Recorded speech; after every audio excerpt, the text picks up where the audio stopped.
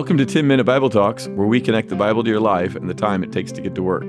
I'm Keith Simon. And I'm Patrick Miller.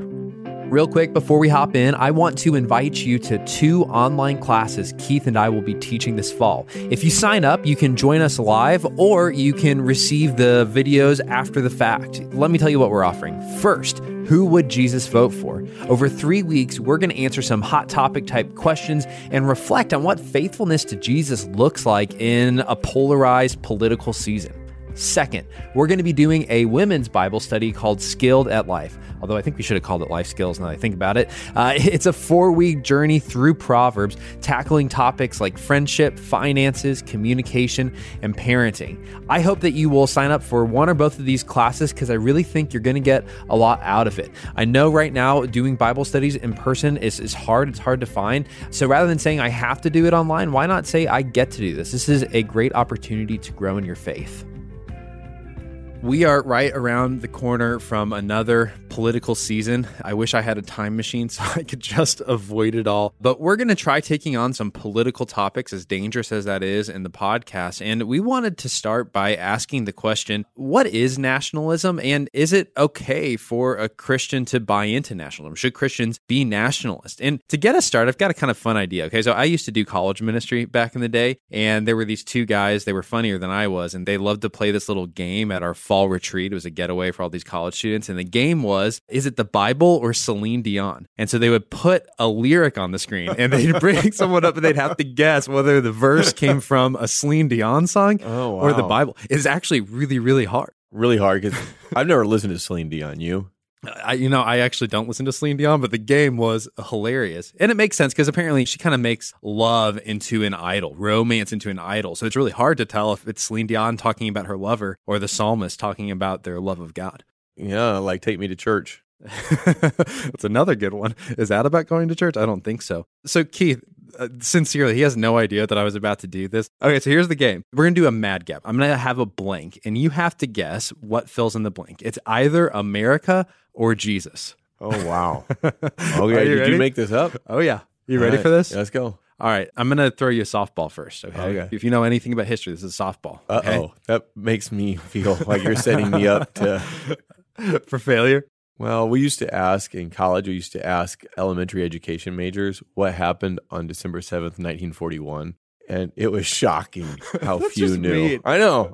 So I feel like you're going to do it to me like karma's coming back around. Here we go. Okay, blank is the world's best hope. I'll give you one better. Blank is the world's best last hope. I mean, come on now. There's obviously a lot of politicians who have said that America is the world's best last hope. I think Woodrow Wilson said something similar to that. So fill in the blank, Keith. I'm going to say America. America, that's right. Thomas Jefferson, Lincoln, and Beto O'Rourke, Democratic candidate, they've all said that. Beto, I can never get his name right. It's the best. It sounds like bento boxing, those Japanese meals to me. So I shouldn't make fun of people's names, but such is it. Okay, so let's do another one, okay? This one's a little bit tougher, okay? Blank is the savior of the world.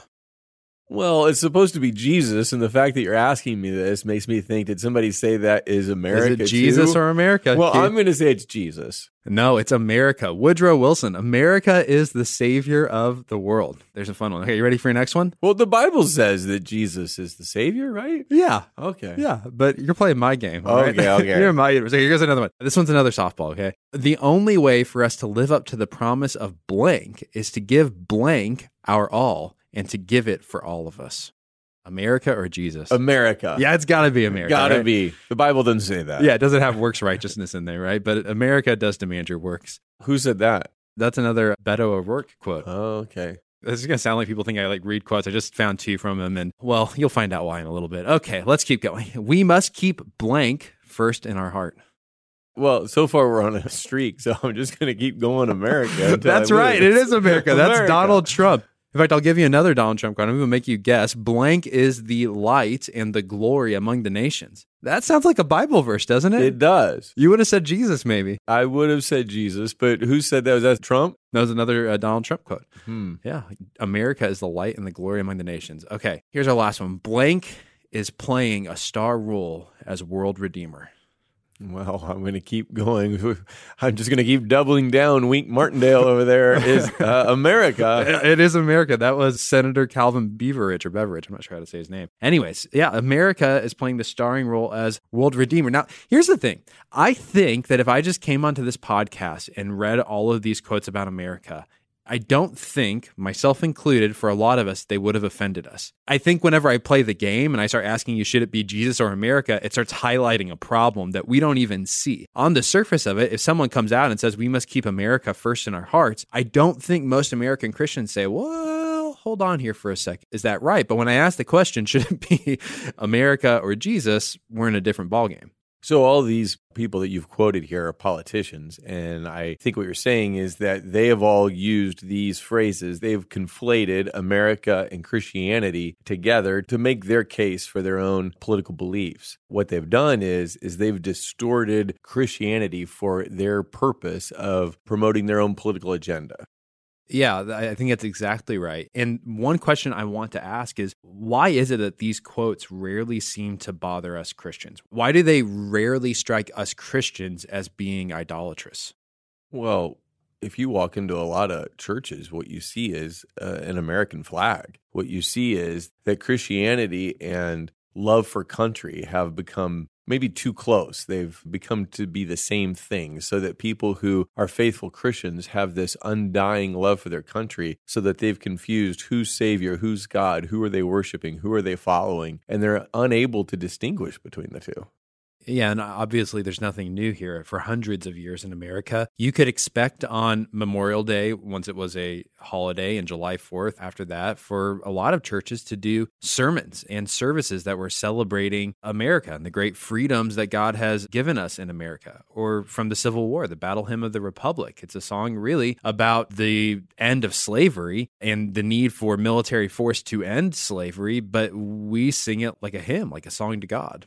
Well, how about this? We usually get emails leading up to Memorial Day or Veterans Day asking us how the church is going to celebrate those holidays in the worship service on Sunday morning. And people expect us to have something planned. Are we going to say the Pledge of Allegiance? Are we going to have a flag? Are we going to have people stand who served the country? And they are usually really disappointed with our response when we tell them that while we as Americans appreciate the sacrifice of all those people who've died for our country, we don't think it's the proper role of the church to celebrate American nationalism or military victories inside the worship service. And just to be honest, it's really confusing for people. They don't get it.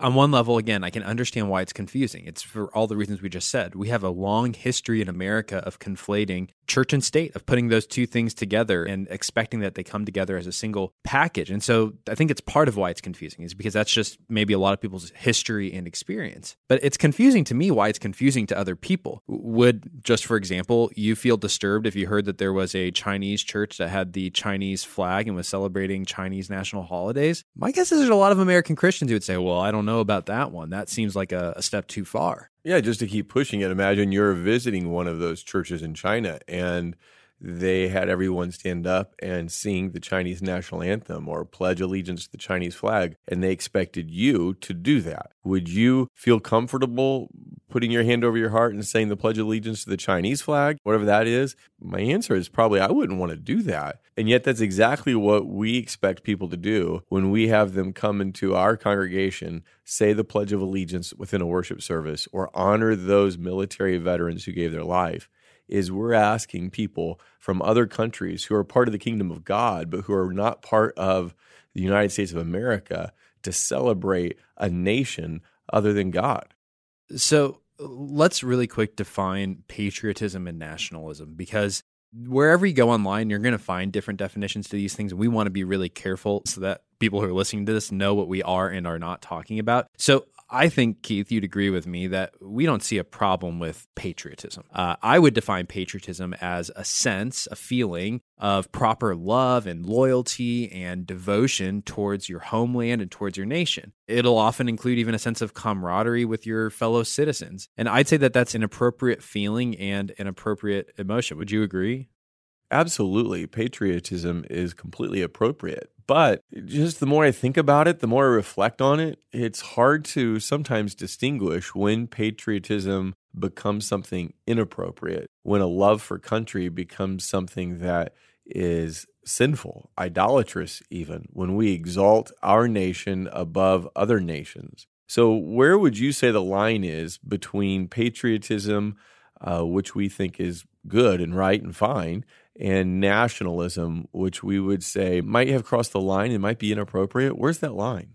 I think you just put it really well, that it's the exaltation of my nation over every other nation, and even the pursuit of its interest to the exclusion or the detriment of other people or other nations' interests. Part of why I think we're saying that patriotism is okay is because in the book of Revelation, in Revelation 21:26, it says that the glory and the honor of the nations will be brought into the New Jerusalem, into God's new creation. There's a sense in which, as weird as this sounds, when we're a part of the new creation, we will continue somehow to be Americans. There's going to be aspects of our nationality which will continue on into eternity, and we're going to bring the best parts of America there. But here's the deal. It's not just going to be Americans. It's going to be people from Zimbabwe and people from China and people from Germany. And if that's the case, that in the future we're all going to bring the glories of our nationalities to heaven and we're going to share those equally and celebrate them among each other, isn't it a little bit problematic if now in this life I would be so bold as to say, but right now I do live not just in the best country, but my country's interests should be more important than your country's interests? One reason this is difficult is because we are Christians who belong to the kingdom of God, citizens of heaven, identified with people all over the globe who call Jesus king and follow him. But we are also Americans who have our own political interests and who are part of this geopolitical state that has to operate within the world, who have our own borders and who say yes to some people entering those borders and no to others. And so it's difficult to navigate this and to think I'm a Christian who's part of one kingdom, but I'm also an American and part of another kingdom. So I think it's tough for people. That's why we conflate them, because we don't hold these things in tension very well. So it's almost like a dual citizenship. And someone would think it was very bizarre if someone was, say, a dual citizen of America and the UK, and they started equating those two things as though the United Kingdom is America. What you would inevitably probably find out about someone with a dual citizenship is that their primary loyalties, their primary sense of identity, their primary sense of allegiance will, at the end of the day, fall primarily with one of their citizenships over the other, where if they have to pick between A and B, they know what the A is. Yeah, so in this situation, I think a lot of us as Christians who are dual citizens, citizens of heaven and citizens of a nation state, we tend to let the nation state govern our attitude toward other people, our attitude toward other nations, our attitude toward economics or politics, and we become Americans first instead of Christians first. But I think that's just the opposite of what it should be. We are Christians who happen to be Americans, and we have far more in common with Christians who are of a different country than we do of people in our own country who aren't Christians. So one of the problems with nationalism is when it becomes idolatrous. Now, nobody bows down and worships our country, but when we give our country a priority, our nation, our allegiance to America is greater than our allegiance to Jesus, that's what idolatry, national idolatry, looks like. We begin to look down on other countries. We begin to maybe even wage war against them. And one place you can see this play out is in the book of Daniel, where King Nebuchadnezzar builds this great statue of gold. And then what's he have everybody do? He has people from all over the world who are part of his nation bow down to it. And it's a way to try to control them. It's a way to try to get them all to say that Babylon is of higher priority to them than their own personal or religious allegiances.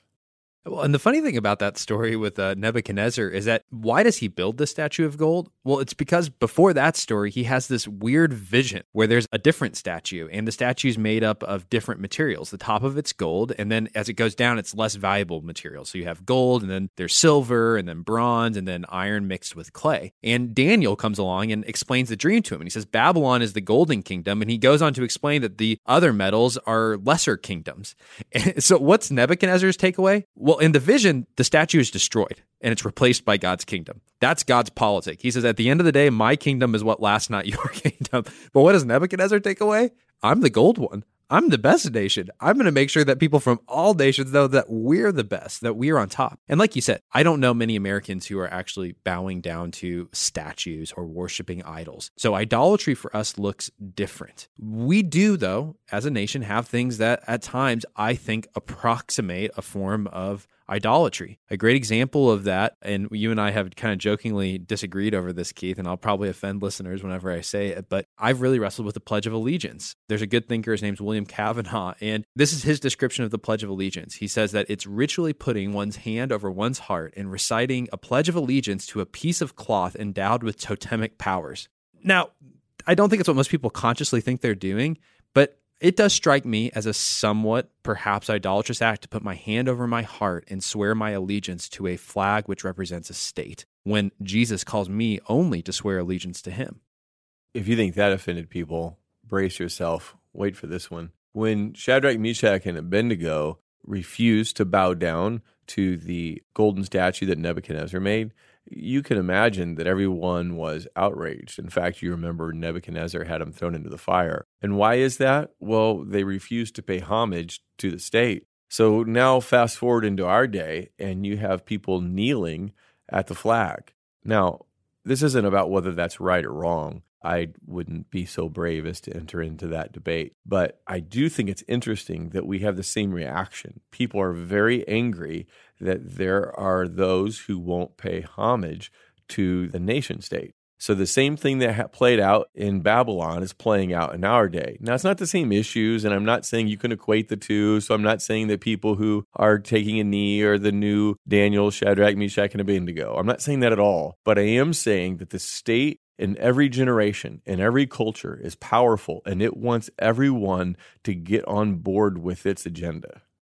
Yeah, the state wants our allegiance. It wants even our worship, even if it's not going to be framed that way. Another good example of this, it almost makes me laugh that this exists. I had no idea this was there. In our capital, in the U.S., in the Rotunda, there is a painting. The painting is called The Apotheosis of Washington. Now, most of us don't know what the word apotheosis means. Apotheosis is when a human in the ancient Roman world would become a god. So Caesar would have an apotheosis and he would become a god, or Hercules. He was a human and he has an apotheosis and he becomes a god. Well, this is called the apotheosis of Washington, George Washington. And in this mural, George Washington is seated on the throne of heaven, where I would say only Jesus belongs, among the clouds. And on his right hand is the goddess Columbia, the goddess of war. And on his left hand are symbols of liberty and freedom. And around him worshiping are these figures representing the states. And of course, the rest of us who are a part of those states. I mean, it's almost so obviously idolatrous that, again, it's funny to me. It's shocking that we'd have it in our nation. But my guess is that, again, most Christians would look at that picture and not be bothered by it in the least, when I think the reality is it's a terribly idolatrous image.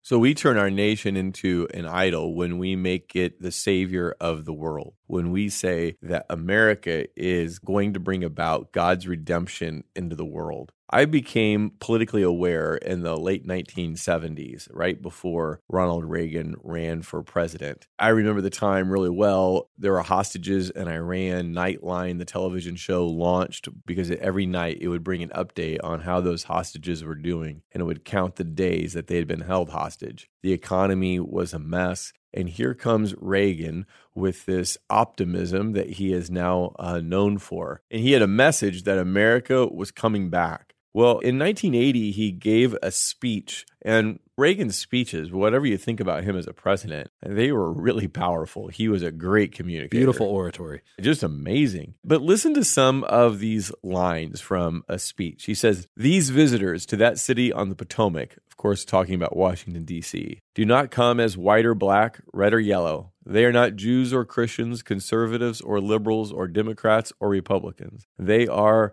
Americans." Now, what does that sound like to you, Patrick? Is this my game?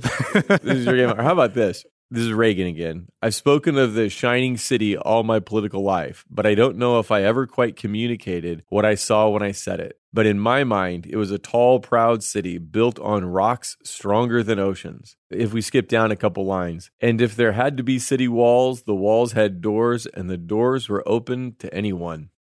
Yeah, I mean, again, I want to say this is beautiful oratory. And if I'm going to be perfectly honest, I heard this speech read and I found it personally moving. I thought it was a beautiful speech. And then I started thinking about it and I realized when he talks about a city on a hill, that's taking language from Jesus. Jesus said to his followers, "You are the light of the world, a city set on a hill that cannot be hidden." That's Matthew 5:14. But now it's not the followers of Jesus who are the city on the hill. It's America. In the exact same way, the quote Keith read earlier about people not being white or black, Jew or Christian, conservative or liberal, they're all just one in America. That is taking Paul's language from Colossians and Galatians, where he says, there's neither Jew nor Greek, there's neither slave nor free, there's neither male nor female. You are all one in Christ. But what unites us in America isn't Jesus anymore. It's not union in Jesus. It's union in our American identity. And of course, that's a union which excludes other people who are not a part of America. Yeah, so what Reagan has very artfully and skillfully done, and a lot of politicians before and after him, is to conflate Christianity with kind of a love for country and all the powerful images of redemption and how Christ unifies people and changes the world. All that then is invested into our country so that we begin to think that America is the great hope for the world.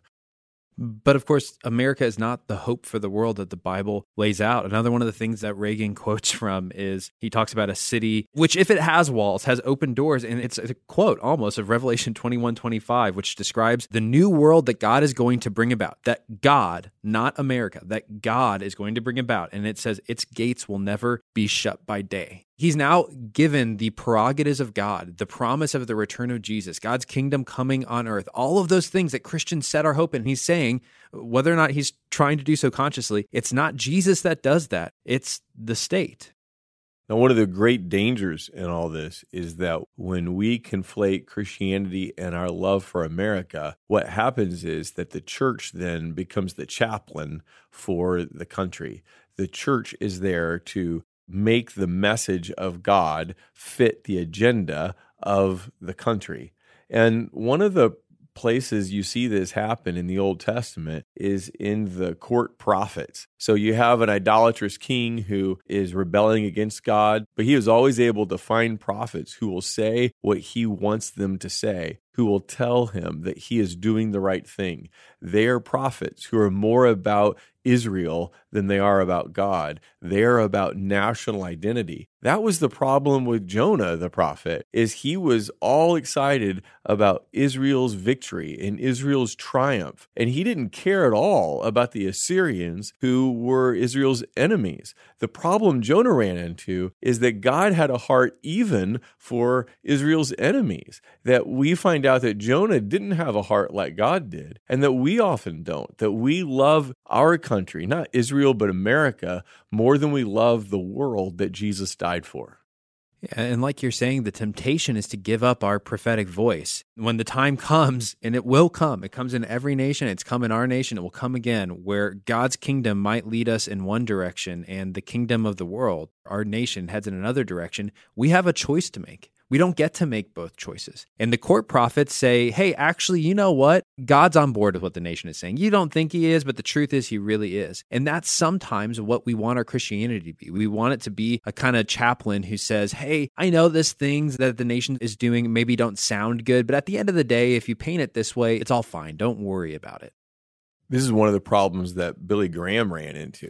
and I think everybody else, has great respect for Billy Graham, maybe one of the greatest Christians in American history. But he was friendly with presidents from Truman through Obama. Of course, in his later years, he was sick and therefore unable to have the same kind of relationship he did with so many presidents. But one of the problems he got into that he even admitted and apologized for and repented of is that he got too wrapped up into the being in the room, into the power that the presidents held. And all of a sudden, he started finding himself being corrupted. Instead of leading them toward Christ, he was allowing them to lead him toward their own political agenda. And Billy Graham had to come out and say, look, I was wrong. I blew it. I said things that I should have never said. I was caught up in conversations that I shouldn't have been in. I was aiding these presidents and their political agenda instead of speaking the truth of Christ. Now, here's the point. If Billy Graham can get sucked into that, as great a guy and as sincere a believer as he was, then how much more you and me? Especially when we are discipled by the news media, we start getting sucked up into our own vision for what our country is and our love for a political party and our love for our political agenda. And we become court prophets instead of being a part of a church that is calling all people to follow King Jesus. Yeah, I've often thought it would have been a lot easier to be a Christian in the first 400 years of Christianity because they didn't have this temptation. There wasn't a temptation for a follower of Jesus to compromise the truth for the sake of power because there were no Christians in power. It's not until the time of Constantine that more and more Christians were able to hold and be in positions of power, and these kinds of compromises came up. And the point here isn't some sort of commentary on power and power is bad. Jesus is the most powerful person in the universe. That's not my point. The point is that we are always at risk of becoming, like Keith is saying, the court prophet. I love this quote from Leo Tolstoy. He's talking about the Emperor Constantine, who was the first Christian emperor. And this is what he says. No one said to him, the kings exercise authority among the nations, but among you it shall not be so. Do not murder, do not commit adultery, do not lay up riches, judge not, condemn not, resist not him that is evil. And before you get offended at Tolstoy, just know he's only quoting Jesus. Those are all Jesus quotes. But this is what they said to Constantine. You wish to be called a Christian and continue to be chieftain of the robbers, to kill, burn, fight, lust, execute, and live in luxury? That can all be arranged. And they arranged a Christianity for him, and they arranged it very smoothly, better than could have been expected. My point here is not to equate any American or other leaders to Constantine. My point is that this is an incredible temptation that all people, myself included, face in every generation to trade in the truth of Christ for the opportunity to have power and influence. Well, we're going to talk about this in our politics class that you heard about at the beginning of the episode, and Patrick will give you some more details on before we wrap up today. But I do think it is one of the temptations that Christians carry into the voting booth today. We have this idea that we should be in a position of power, and we're willing to make compromises with candidates who we think will deliver us back into power. And when Christians have had power, they haven't done very well. We are usually better off being a prophetic minority, being out of power, speaking truth to power, calling people to follow Jesus inside of a countercultural movement instead of becoming the power. And so it's hard because we don't want our religious liberty trampled on. We don't want our rights violated. And yet, I think that the gospel shines brightest when we follow a Jesus to a cross. And we somehow want to skip the cross and just get to the crown. But that's not the way it happens. I mean, when Jesus is out there in the desert with Satan, and Satan is tempting him and saying, all this kingdom can be yours, what he's saying is you can have the crown without the cross. And Jesus rejects it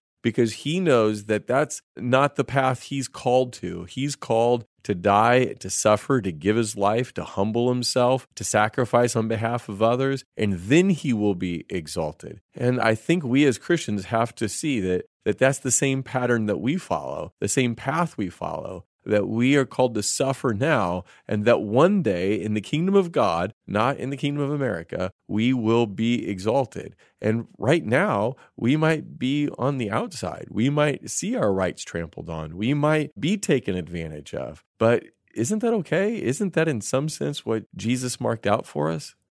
Yeah, that's really convicting for me personally and something I need to keep in the foreground of my mind. in Reagan's speech, he talks about how this city he imagined is built on a rock that the oceans can't knock over. And it's the promise that his platform is a platform that can stand the test of time, that will not go away. And of course, that's what almost everybody is going to be promising in these coming months. We've got the platform that will take us to the kingdom of God, that will take us to the promised land, that will give you everything that you ever wanted and dreamed of. Just remember, though, Reagan was quoting, and they are quoting from the words of Jesus, who said that he is the rock. And if you build your life on him, that's the only way that your life will stand. We all have a lot of learning and thinking to do whenever it comes to politics. Keith and I won't even remotely pretend to have all the answers on these topics. We often get into debates between the two of us, but we would love to welcome you into our conversation about politics and our thinking about it, not as us being the experts, but as people who are trying to discern and think well about this, as people whose ideas about these things have changed over the years in significant ways, and they might continue to change. We're going to be doing an online class for 3 weeks. It's going to start on September 18th. You are welcome to sign up online. We've got a link to it in the show notes. It's totally free. You can watch us live. It'll be on Fridays from 12 to 12:45. But if you sign up, you will also get videos that you can download and watch later in case you missed it. The benefit of being there is we'll always have a little bit of time for Q&A, and you can engage with us. We'd love to get to know you a little bit better on there. But I hope you'll sign up, because